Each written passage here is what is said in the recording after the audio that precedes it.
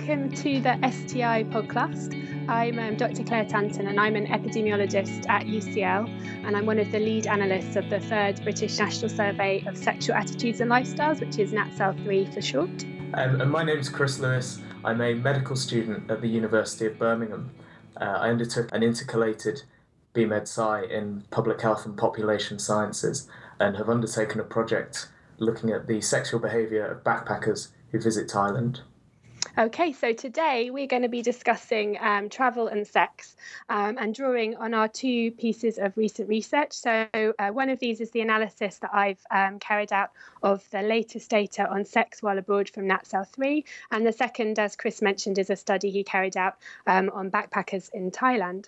So perhaps we should start by mentioning why STIs and HIV are an issue for people travelling abroad. And I think firstly, we need to say that those who have sex while abroad tend to be a higher risk group. So from our research, they tend to report higher partner numbers and other sexual and health risk behaviours. But travel can also facilitate sexual encounters. So people can meet new people. There's an anonymity with being away from home, and in certain contexts, some sexual taboos can be loosened. And depending on the context in which people are travelling, they may also be drinking or using drugs more than usual, which may make unprotected sex more likely. So STI risk is clearly dependent on the characteristics of a partnership and also the STI prevalence in the place of residence of the partner. And since people can travel to countries where the prevalence of STIs and HIV is higher than we have here in the UK, there's the potential for people having sex abroad to act as a bridge from areas of high to low STI and HIV prevalence. But there are implications for STI transmission both to and from UK residents, especially since we see that people often have partners from the UK. So probably at this point, it's worth highlighting one of the key differences between our two pieces of work. So NatSal is a general probability sample survey of the general population, around 15,000 men and women aged 16 to 74. So in NatSal, we asked people whether they travelled outside the UK for any reason over the past 5 years. And then we asked those who travelled abroad whether they'd had sex for the first time with anyone while they were abroad. So we're going to be capturing people who've travelled for lots of different reasons. So whether it's a short holiday, a longer trip, whether they're visiting friends or family, whether they're travelling for business, and also whether they're specifically travelling. So NatSal is a large probability sample survey. Addresses lots of different areas of sexual behaviour. So we only have very limited data on sex while abroad, whereas I think, Chris, yours was a much more detailed study focusing on the sexual behaviour of backpackers in Thailand. That's absolutely right. So we undertook a cross-sectional study in Thailand and we collected data from the location.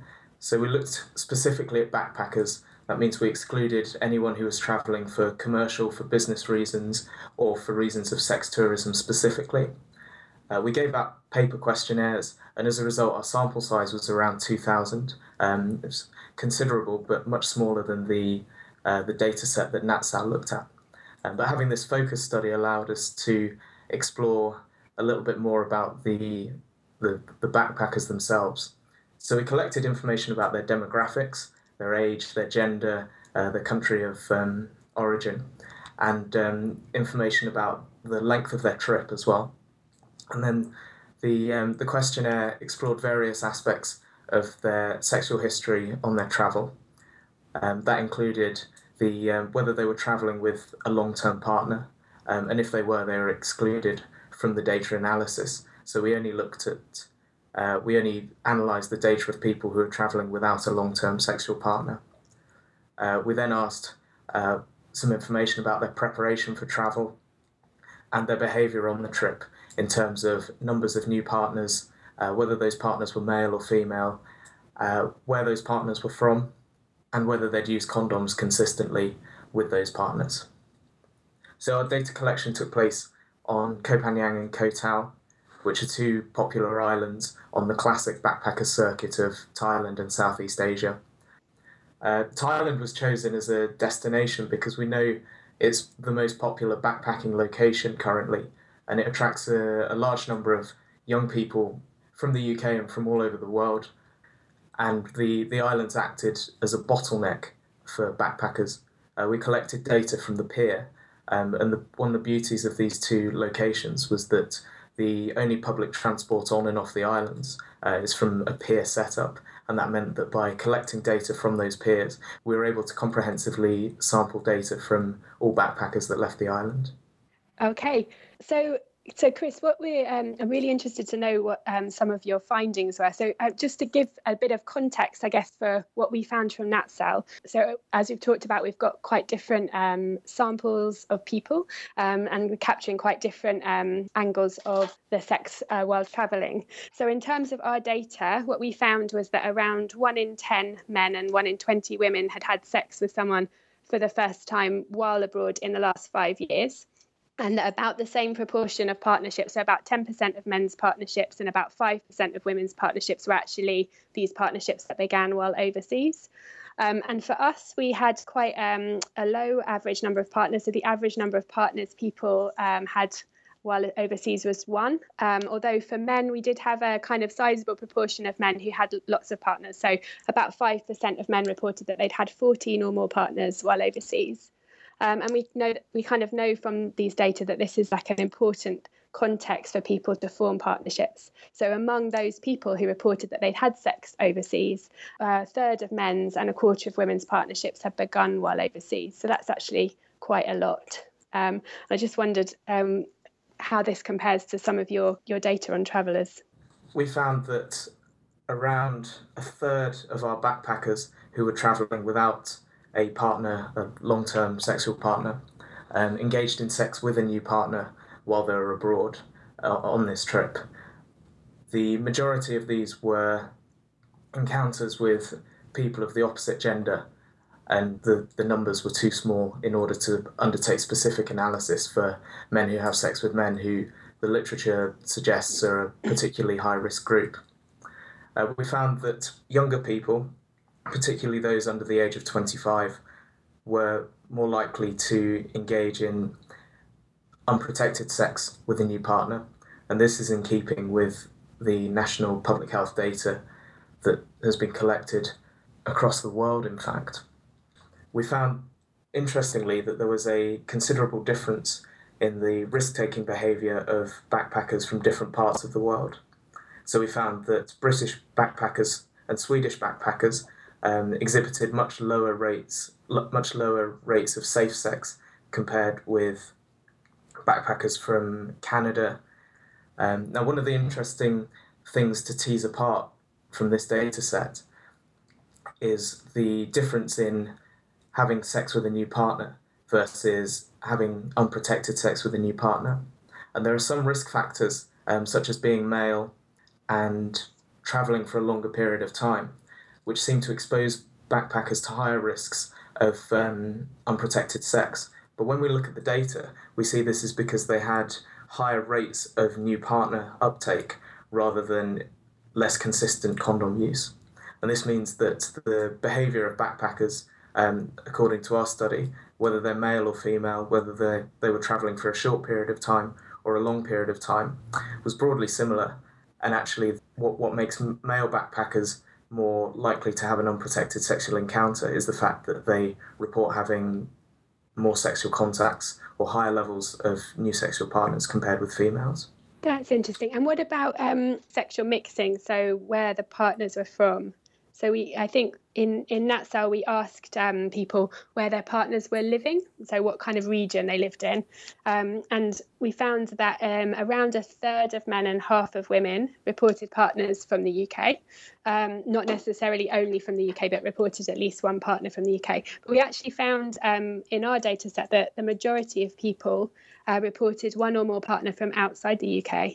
And I just wondered how that compares to what you found. Sure. So, interestingly, the previous literature that's been published on this suggests that backpackers and travellers tend to engage in sex with either other travellers from their home country or from their location, their destination. In this study, we asked backpackers whether their new sexual partners were either from their home country, backpackers from a different country, or local people, so that's people living in Thailand. And what we found is that 85% of people who engaged in sex with a new partner did so with a backpacker from a different country. And as you mentioned in the introduction, this provides very clear evidence of a bridging effect where sexually transmitted infections could move from one population group to another. And this was identical in both female and male backpackers. We found that females were slightly more likely than males to have sex with a backpacker from their home country, although this wasn't statistically significant. And we found that men were much more likely than women to have sex with a local person. However, we can't completely attribute this to sex work, as local people may also have been either foreign expatriates, um, foreign workers who were working in Thailand but not originally from Thailand. And of course, they might have been non-commercial encounters with Thai people.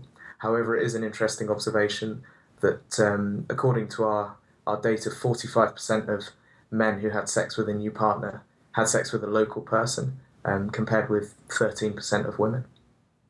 That is interesting. And just following up on that point, when we compare the people who in that cell who reported only having sex with partners from the UK versus having sex with at least one person who lived outside the UK, we found that varied by ethnicity. So people who, white British people, were much more likely to report sex with people from the UK, for example. So other ethnicities were more likely to report partners, at least one partner from outside the UK.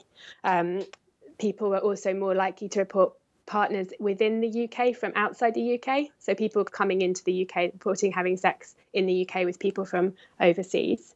And they also were more likely to report having paid for sex. So a quarter of our men who reported one or more partner from outside the UK reported that they'd paid for sex in the last 5 years. And they reported that they'd ever paid for sex abroad. Unfortunately, we don't know whether they'd paid for sex abroad in the past 5 years, but a quarter of men reported that, which is quite interesting. And I Absolutely. think, yeah, in terms of kind of the travel patterns, I think probably in many ways our data kind of confirms the travel patterns. So people are most commonly reporting partners from either the UK or from other European countries. But we did find that Asia featured quite highly, particularly among men, probably more than you might expect from travel patterns, which might suggest sex tourism or something. Is there anything you can add more on that, or have you?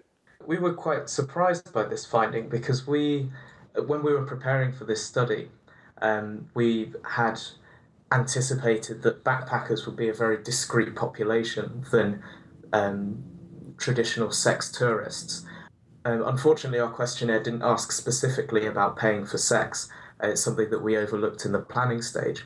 But these data suggest that there might be some overlap between groups, and it may be that people who go and travel and identify as backpackers may also engage in commercial sex, or it might also mean that some of the participants in our study, although they were happy to define themselves as backpackers in terms of participating and filling in the questionnaire, might have been travelling with the intention of engaging in commercial sex. In terms of I guess age differences, in terms of younger and older people, we see a bit of a gender difference in that cell. So it's less common, as you said as well, for older people to have a new sexual partner while overseas. But in terms of our data, it still makes up around 1 in 10 of older. When I say older, I mean 35 and above, which really isn't that old, but older men's partnerships, which is actually quite similar to younger men. And actually in older men, among those who've had a partner while overseas, around half the partnerships were overseas. And although on average they're reporting a lower number of partners, the distribution is really quite skewed in the older men. So there's a group of men reporting high numbers of partners while they're overseas. They're clearly a group who are potentially quite high risk. And I wonder how much they feed into that paid sex group. One of the limitations of the study that we undertook was that we were only on location for about 6 to 8 weeks. And so we were looking at travel behaviour at one particular time of year. Now, it may be that from January to March, the demographic makeup and the occupational background and potentially socioeconomic background of the backpackers that we met wouldn't be representative of all backpackers over the whole year. For example, we didn't encounter many British university students, and that makes perfect sense because between January and March, the majority of them will be at university studying.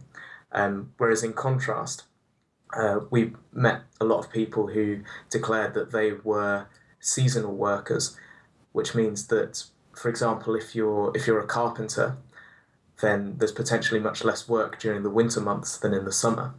And so the occupational background and potentially socioeconomic background of our backpacking group might have also led to a potential correlation in the uptake of commercial sex work.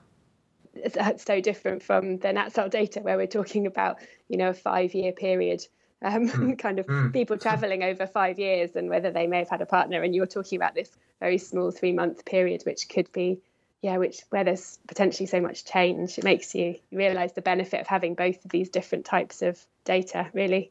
And clearly, a lot about the backpackers. Do you think that they're a special group? The backpackers and the gap year travelers, are they a particular group?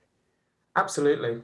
I think one of the characteristics of the backpacker population is, in general, backpackers have much greater social interaction with other backpackers from all parts of the world, and by its nature, I suppose that lends itself to a greater degree of sexual mixing.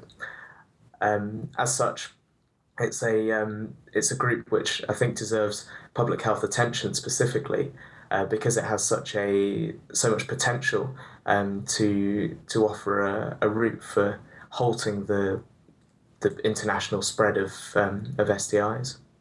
So in terms of health messages, we discussed earlier that people travel for lots of different reasons and therefore probably have sex in lots of different contexts.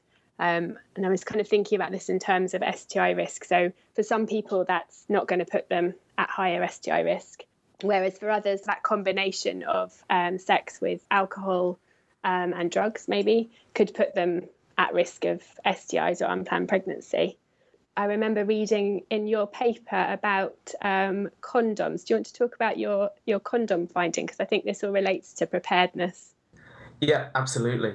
So we found that backpackers who didn't bring condoms from home were twice as likely to engage in unsafe sex with a new sexual partner as those who did bring condoms from home. Now, it's also worth noting that around a third of people who brought condoms from home and had sex with a new partner didn't use them consistently.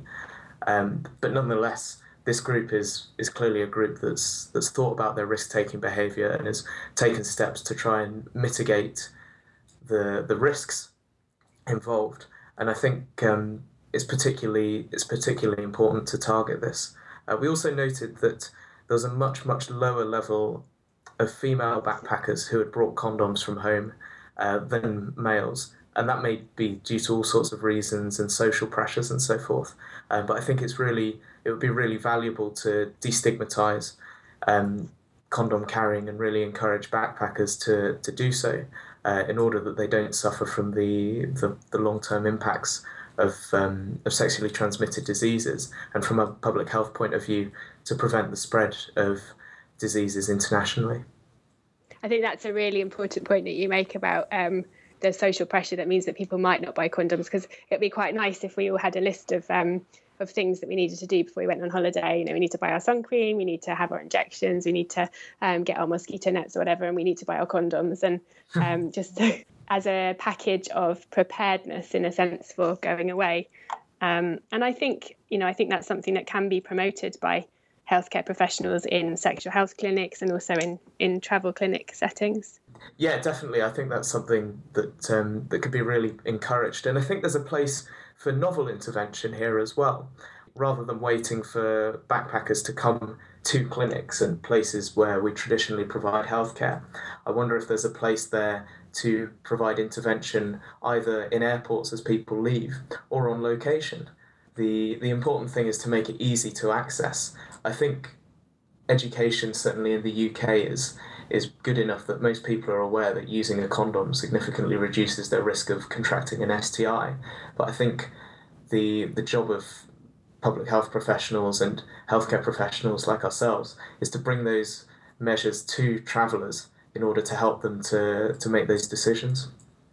Absolutely. And I think probably, we were talking earlier about alcohol and drugs, and perhaps that, that kind of education, those messages, need to be part of a kind of holistic advice, really. So addressing sex within the context of other behaviours. But it has to be palatable as well. And I think there's very much a danger of scaring people away if you slap them on the wrist and tell them not to have fun. I think a pragmatic approach to that is really, really vital. I guess the other thing I also wanted to plug is the older people, and I'm putting myself in this group, who are really not that old, over 35. And I think often when we're thinking about, particularly now, we've spent a lot of time talking about backpackers, most of them are younger, but, we did find in that cell that, 1 in 20 men, 1 in 40 women over 35 had a new partner while overseas. I also think we shouldn't be forgetting the older people, and make sure that everybody has access to the information and has access to the condoms, regardless of their age and regardless of why they're traveling. And Chris, how, if you were to put you've clearly picked up backpackers from all over the world, and if you're kind of to look at this data from another angle, so putting this in context with what's happening in other countries, does that kind of illuminate the situation at all? Yeah, it's interesting. It's interesting looking at all of this from an international perspective as well. So I've got in front of me the Canadian public health data, which says that rates of sexually transmitted infections, specifically chlamydia, gonorrhea, and syphilis, are climbing, but are still lower than in the UK and in other parts of the world. And this ties in interestingly with our data, which suggests that Canadian backpackers, although more Canadians report having a new sexual partner when they travel, they report much greater consistency with their condom use. I think there's a need here for international understanding and perhaps cultural understanding of what. Firstly, is this artifact? Is this a statistical blip? Or is this a real effect? And is there some sort of public health intervention in Canada which we can borrow? So I think there's a real place here for intervention in starting to understand why it is that Canadian young people in particular may be more consistent with their condom use. So, Claire, what kind of practical advice would you give to people, and where should they look? What sources of information are there available? I think clearly if somebody has experienced sexual risk behaviour, then they should go for a sexual health checkup. But that applies, irrelevant of where people have had that sex and whether they have any symptoms. It's just good management. And then in terms of sources of advice, I think you made a really good point earlier, Chris, about needing to approach people in lots of different settings. I guess from the more traditional advice settings would be the local sexual health clinics, either from the GP or perhaps even the NHS website, which I think does have a good page on sex on holiday, which is clearly particularly relevant to this conversation. Sure, Claire, I think that's all really relevant and useful information, and hopefully we'll be able to add some links to this podcast so that anyone listening can follow that up and have a look. It's been a real privilege to be able to discuss this work today, and I hope it's been interesting as a listener.